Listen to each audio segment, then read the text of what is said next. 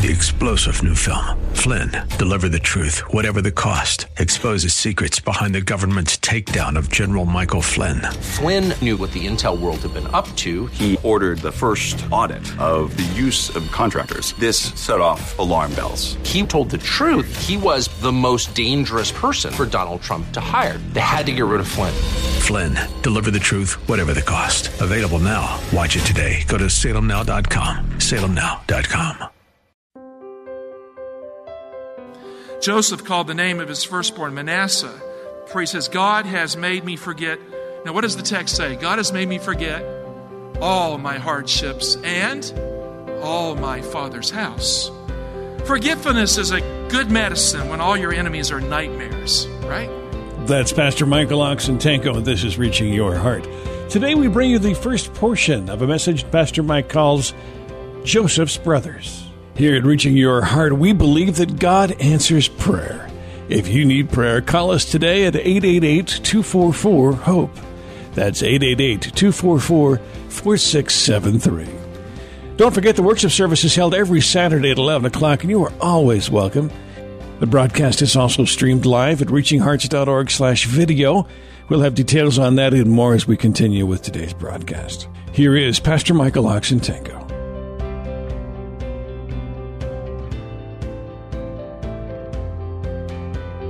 No story in the Bible turns the parable of the prodigal son on its head better than the story of Joseph's brothers. In many ways, it's the antithesis of the story of the prodigal son. In the parable, the prodigal son's loyal brothers stayed at home, while he, the prodigal son, willingly left home for a far-off country to get in trouble.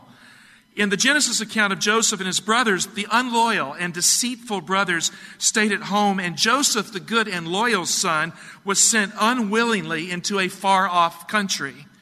In the parable of the prodigal son, the prodigal wastes his manhood and wealth in that far-off country and sinks into immorality. In the Genesis account, Judah, as the son who stayed at home, seeks out a prostitute, while Joseph finds his real manhood in moral purity in Egypt.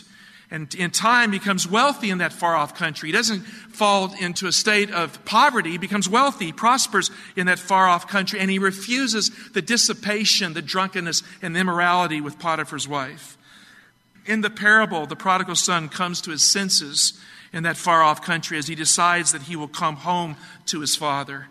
In the Genesis story, Joseph uses his wisdom to help that far-off country prosper, and then he forgets where he came from as he makes no effort to go home to see his father or his brothers.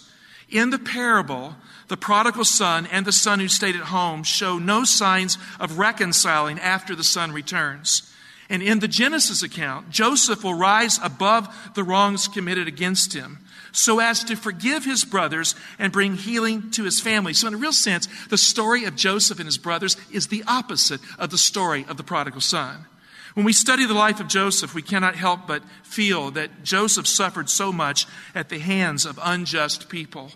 There's something in all of us that would like for the story to end with Joseph getting even with his brothers. Don't you feel that when you go through the story of Joseph? Can't he just get even a little bit? Can't he get a little measure of justice out of them? Can't he just, hang them up a little bit for all the pain they've done to him? Have you ever felt like that when you read Joseph's story? Anybody here? Boy, am I the only one who seeks a little justice in this place. That's how I feel when I interact with that story. Couldn't he just get even a little bit? For most of us, justice is just another name for revenge. That looks good if our enemies somehow get strung out and we get something that makes us feel like we got even. When you wield the scepter as Joseph did, sooner or later you have to use the power of that scepter to enforce justice in the land. Every good monarch learns to execute justice. We use that term, the executive judgment, even in the Bible. And no doubt Joseph was in power long enough to execute evil men who threatened the kingdom. I mean, he was second to Pharaoh. If someone got out of line, someone was threatening the kingdom or Pharaoh, he no doubt took them out. Joseph had lived for many years in the very prison where they were executed. It was the slaughterhouse prison. It was Pharaoh's prison. So yes, he was directly associated with kingly justice. In time, Joseph most likely ordered executions himself, as I have said. Now think about it. At the cross, we see justice and mercy kissing in an unusual kind of way, where every man does not die for his own sins. You read the Torah, the Old Testament, the law of Moses. The heart of the law of Moses is every man will die for his own sin. And yet in the New Covenant, we hear in the book of Hebrews where Christ died for every man. It turns the law of Moses on its head in the New Covenant. At the cross, we see an unusual kind of justice. We learn to our surprise that God's primary concern is not righting wrongs, but rather righting wrong lives and pouring love and forgiveness into the lives of those who wrong others. We see an upside down kind of justice where mercy wins in the end. God's justice does not get even at the cross. God's justice gets it right at the cross. There's a big difference between justice and being just. Now pause with me here. A big difference. In the end, only a just and righteous people can discern the real thing from revenge, because when you really have justice in your life, you have mercy for others in your life. Thus, only forgiven people who forgive can live in the presence of a just and holy God forever, because in the end, God's justice is the better side of God's mercy, as demonstrated to be the right side of God at the cross of Christ. So Joseph was thrown in the pit at Dothan, but he was pulled out of that pit to rise to power in Egypt. His brothers walked away from the pit and sold their brother Joseph to die in that far-off land of Egypt as a slave. Joseph was thrown into the pit, but now here's the point, but his brothers chose the pit. They couldn't let go of the pit for the rest of his life. And long after Joseph made his journey from the pit to power, they lived with the specter of that pit of Dothan every day for the rest of their lives. It was the shekel around their feet. It was the chain and ball that they carried through life. They had left their brother in the pit. And their pit was their pain and their guilt, and it was far worse than Joseph's pit in memory of it. What the brothers had to endure was more painful than what Joseph had to endure. That is the problem of injustice when it's never made right in the mind and the life. It pulls you down into the pit of your own making. You see, the pit you fall into is your own pit often. Remember that the name Dothan implies the divine decree. It's the word dot. It comes from the Hebrew Aramaic word dot, which means law or decree. The pit was God's decree in some way. God's power and bad choices combined in that tragedy of Joseph's life. And they were in play in the movement from the pit of Dothan to the power of Egypt. Somehow, God was in the mix, making a difference, even though people were making bad choices. Have you ever had a bad choice in your life that you thought would sink your ship? You ever had a bad choice that, well, I blew it. I can never recover from that. Anybody ever had a choice like that? Okay. Well, guess what? God is in the pit of your bad choice, directing your life toward a positive outcome, because God cares about you and others. God is not in the business of dragging you down forever because you failed Him. Do you hear what I'm saying? We worship a God of grace. We worship a God of salvation who comes to us, who saves us in spite of us, if we will exercise that mustard seed of saving faith in Christ. God's power and bad choices combine to create a good outcome, because God overrules the evil in our life if God is in our life. Every day that passed, Joseph's brothers sank a little deeper into the pit of Dothan. There was no one to pull them out of their self-pity pit and guilt. No one that could do that. This is the context for the painful time that passed from the pit of Dothan to Joseph's rise to power in Egypt. Take your Bibles. Let's turn to Genesis 41, verse 47. During the 7 plenteous years, the earth brought forth abundantly. And he, Joseph, gathered up all the food of the 7 years when there was plenty in the land of Egypt, and stored up food in the cities. He stored up in every city the food from the fields around it. And Joseph stored up grain in great abundance, like the sand of the sea, until he ceased to measure it, for it could not be measured. Now, in the Bible, a harvest of grain is often symbolic of a harvest of people. The harvest, the wheat harvest in the book of Revelation, when the angel is told to take the sickle and reap the harvest of the earth, it represents the people who will be saved at the second coming. So it's a good thing to harvest wheat. It means harvesting people. Notice verse 50. Before the year of famine came, Joseph had 2 sons from Asenath, the daughter of Potiphar, priest of On, that bore to him. So after many years of affliction, from the pit to power, Joseph finally found a home and happiness in Egypt as the Lord of all the land. I mean, his fortunes had totally been reversed. His life had gone from being a failure to being the ultimate success in Egypt. His wife was Asenath. Her name suggests the Hebrew words for thorn bush, trouble, or to suffer harm. Now, why would you want to marry someone named Thornbush? You know, Potiphar had a daughter named Thornbush. And by the way, her name is Hebrew. It is not Egyptian. So how in the world did this lady with a Hebrew name called Thornbush end up in Potiphar's house? And you know, the rabbis who tinkered a lot with the text, who measured every word, who compared every jot and tittle and numbered the characters of the Hebrew Bible, they thought about that. What is going on here? And many of the ancient Jewish rabbis believed that Asenath was the daughter of Dinah, born because of the rape at the hands of Shechem, and that the brothers had sold her into Egypt too. That's what the Jews believed in mass. If Dinah had a daughter, she would have been about 18 when Joseph rose to power.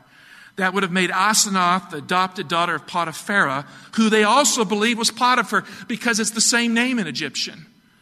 Potiphar and Potiphar, there is no difference. It's the same name. And I happen to believe, based on the reading of the Hebrew text, and I've studied comparative etymology, that Potiphar is Potiphar.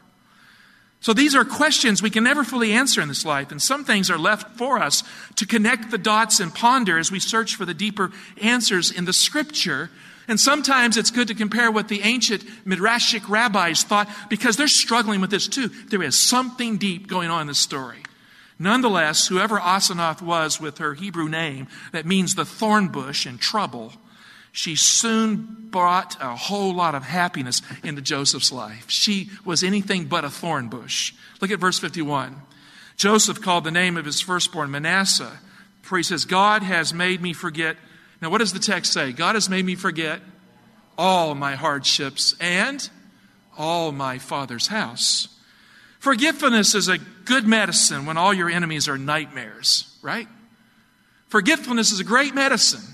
If all your memories are nightmares, why not forget them, right?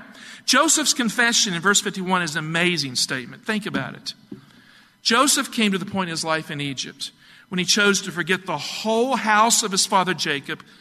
Remember, his father loved him. His father had given him the coat of many colors. But the pain was so awful, he had learned to forget it all. Pain can do that to you. It can cause you to forget even the good in your life. Joseph joins two concepts into one when he named his son Manasseh. He equated first all my hardship with secondly, number two, all my father's house. All my hardship, all my father's house, God has caused me to forget it all.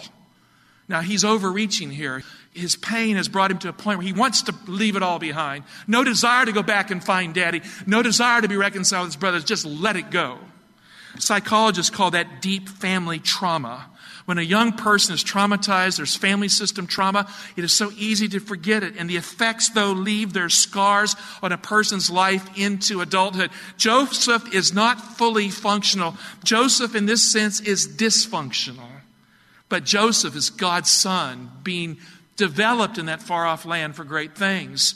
And so there is unfinished business in Joseph's life. Psychologists call this a desire to forget. When you have deep trauma, dissociative fugue. When you choose to forget the pain in the past because it hurts too much to hang on to. So you kind of live another life in your head. Now look at verse 52. The name of the second he called Ephraim, for God has made me fruitful in the land of my affliction. Now the name Ephraim is a dual Hebrew plural noun that comes from the Hebrew word for fruit. Joseph had two sons, and he was doubly fruitful in Egypt. So the plural, the double plural ending of Ephraim, the ayim means two, not many, but two. 2 times fruitful. He had 2 sons, and so he could say, I am doubly fruitful in the land of Egypt.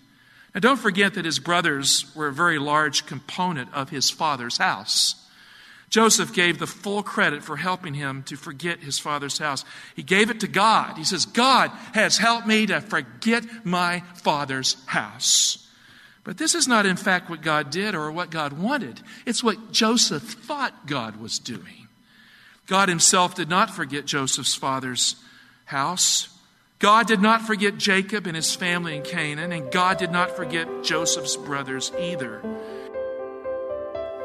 We'll continue with today's Reaching Your Heart and Pastor Michael Oxentenko in just a moment. If you'd like to attend the worship service, I will have details on how you can do that here at the close of our broadcast today, so please stay tuned. You can always attend online at reachinghearts.org/video. That's reachinghearts.org/video. Many archived messages are available there for you, and you can attend a live service in a streaming format at that website, reachinghearts.org/video. Let's continue now with Pastor Michael Oxentenko in today's Reaching Your Heart. The same God who took Joseph from pit to power loved Joseph's brothers just as much as he loved Joseph. So we cannot tell the story of Joseph unless we talk of Joseph's brothers. Look at verse 53.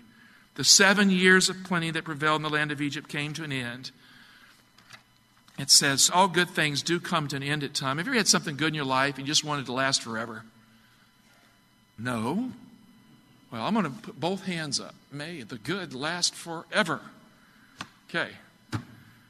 Well, but then it came to an end, right? And you wanted to get it back.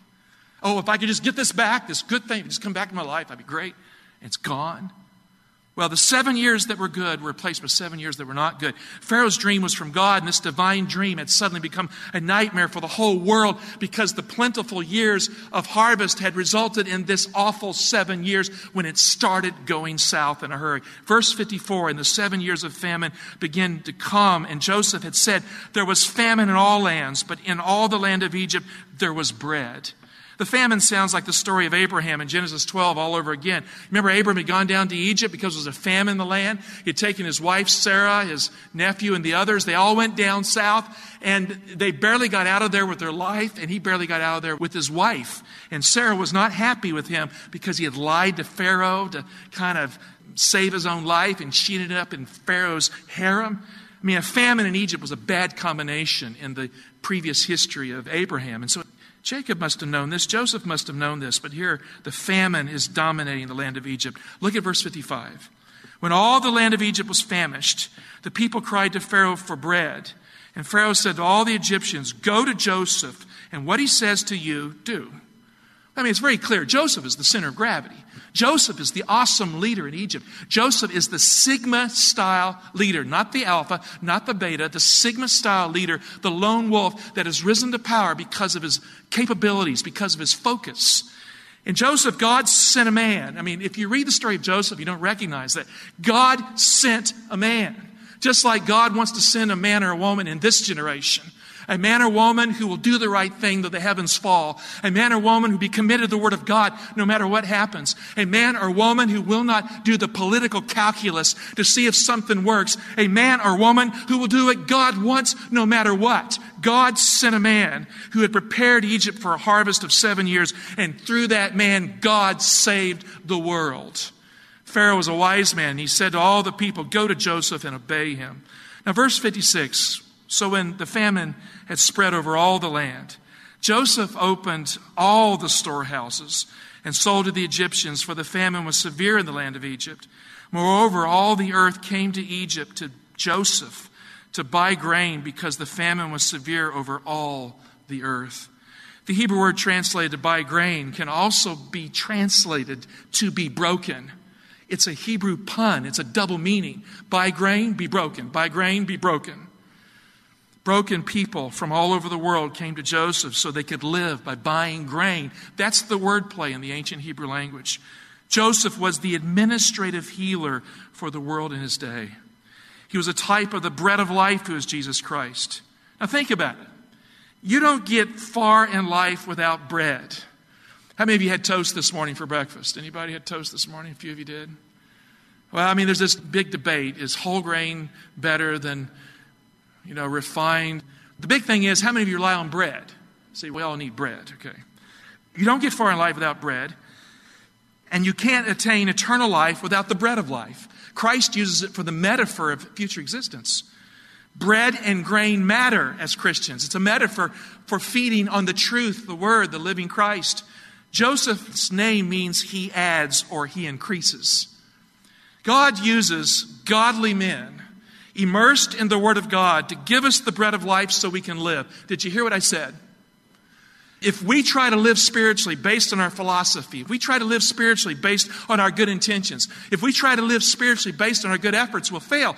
God raises up men and women who are anointed to take the Word of God, to open its meaning to us so that we can live. We still need Josephs today who will take the grain and the bread and give it to us so we can live. I don't know about you, but I listen to good preachers on YouTube. I don't listen to myself. I listen to men and women of God who influence me to know the Bible more deeply. So God uses people immersed in His Word to change our lives.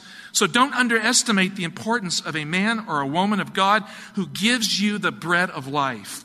When God chose Joseph, God sent a man to save the world with bread. And I'll also say this, don't give a man or woman of God trouble in your life if they're sharing the Word of God in your life. The book of Hebrews says that we should submit to these kind of leaders.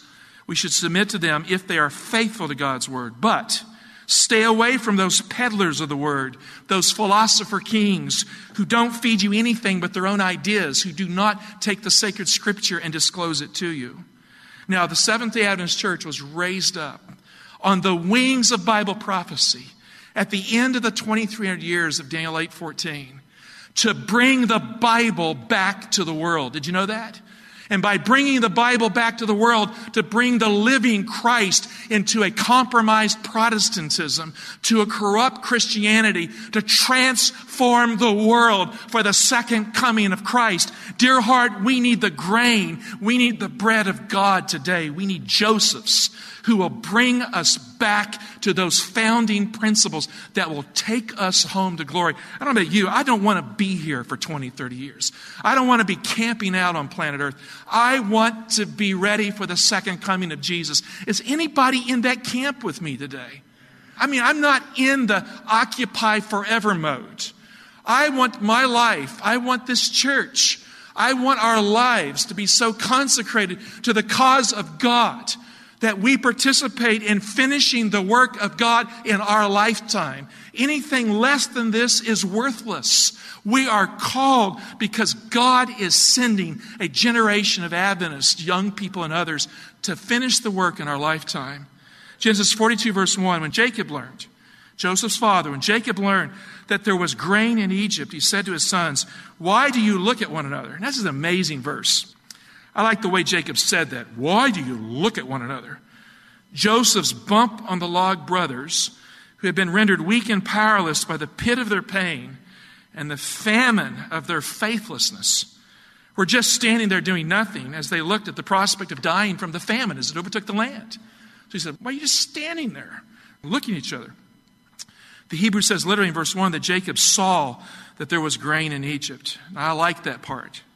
How does an old man who probably can barely see, who has lost the youthful sight of vigor, how can he see what is in a far-off land? Now, don't forget that Joseph was a prophet of God with some serious issues. Some people say, well, a prophet can't lie. A prophet can't sin in their life. Was Jacob a liar? Yes or no? Okay. Did Jacob have moral issues? Yes or no? Did Jacob have insecurities in his life? Yes or no? Did Jacob have a lot to grow? Yes or no? Can God work with a person like that and give them the prophetic powers? Absolutely. God doesn't call perfect people. He calls His people. He chooses a man or woman for whatever reason He has. It is an amazing thing that God takes the weakest of the weak, like He did with Jacob, and He uses them to His glory to bring us the testimony of Jesus in our generation. So don't forget that Jacob was a prophet of God with some serious issues, but he saw the vision of God. He saw Jacob's ladder. And what does that mean? You go to the New Testament, Jacob's ladder is Jesus. Christ is the connecting link between heaven and earth. He saw Jesus. He saw the angels moving up and down and Jesus in prophetic vision. And anybody who sees Jesus in prophetic vision sent from God, I'm going to study that vision. I'm going to benefit from the knowledge that is the testimony of Jesus. Prophets can see what is in far-off lands when God opens their eyes to show them what is there. When a prophet sees them, in fact, the word prophet, sometimes there's another word in the Hebrew Bible called a seer, a roah, one who sees. They see, and they can't explain how they can see what's in a room. Elisha could hear the words in a room. He could tell what the king was saying to his associates. Now, don't expect me to give you some theology of how that works. It does work. And so when a prophet sees something, it behooves us all to listen to what they say as a result of their seeing. Prophets can see in far-off lands. Jacob's question is hilarious and painful to hear. I mean, in fact, it kind of rubs me a little different. He said, why do you look at one another? He said, why are you looking at one another? He didn't know why, but God knew. God knew that deep inside those brothers' hearts was a pain and a problem that only God, the Good Shepherd, can cure. He knew that they were living with something very hard. They were deeply wounded men who lived with the outcome of bad decisions when they were young and foolish men. Well, unfortunately, we need to leave it there for the first portion of Joseph's Brothers. Today's Reaching Your Heart. Don't forget it's available for you online at reachingyourheart.com. We would really love for you to be a part of our worship service. It's held every Saturday at 11 o'clock. That address is 6100 Brooklyn Bridge Road, Laurel, Maryland, 20707. 6100 Brooklyn Bridge Road, Laurel, Maryland, 20707. Or if you're more comfortable, you're certainly welcome to watch online at reachinghearts.org/video. reachinghearts.org/video. The live broadcast will be streaming and available for you on that website, reachinghearts.org/video. Thanks for listening, and we do pray that God is reaching your heart.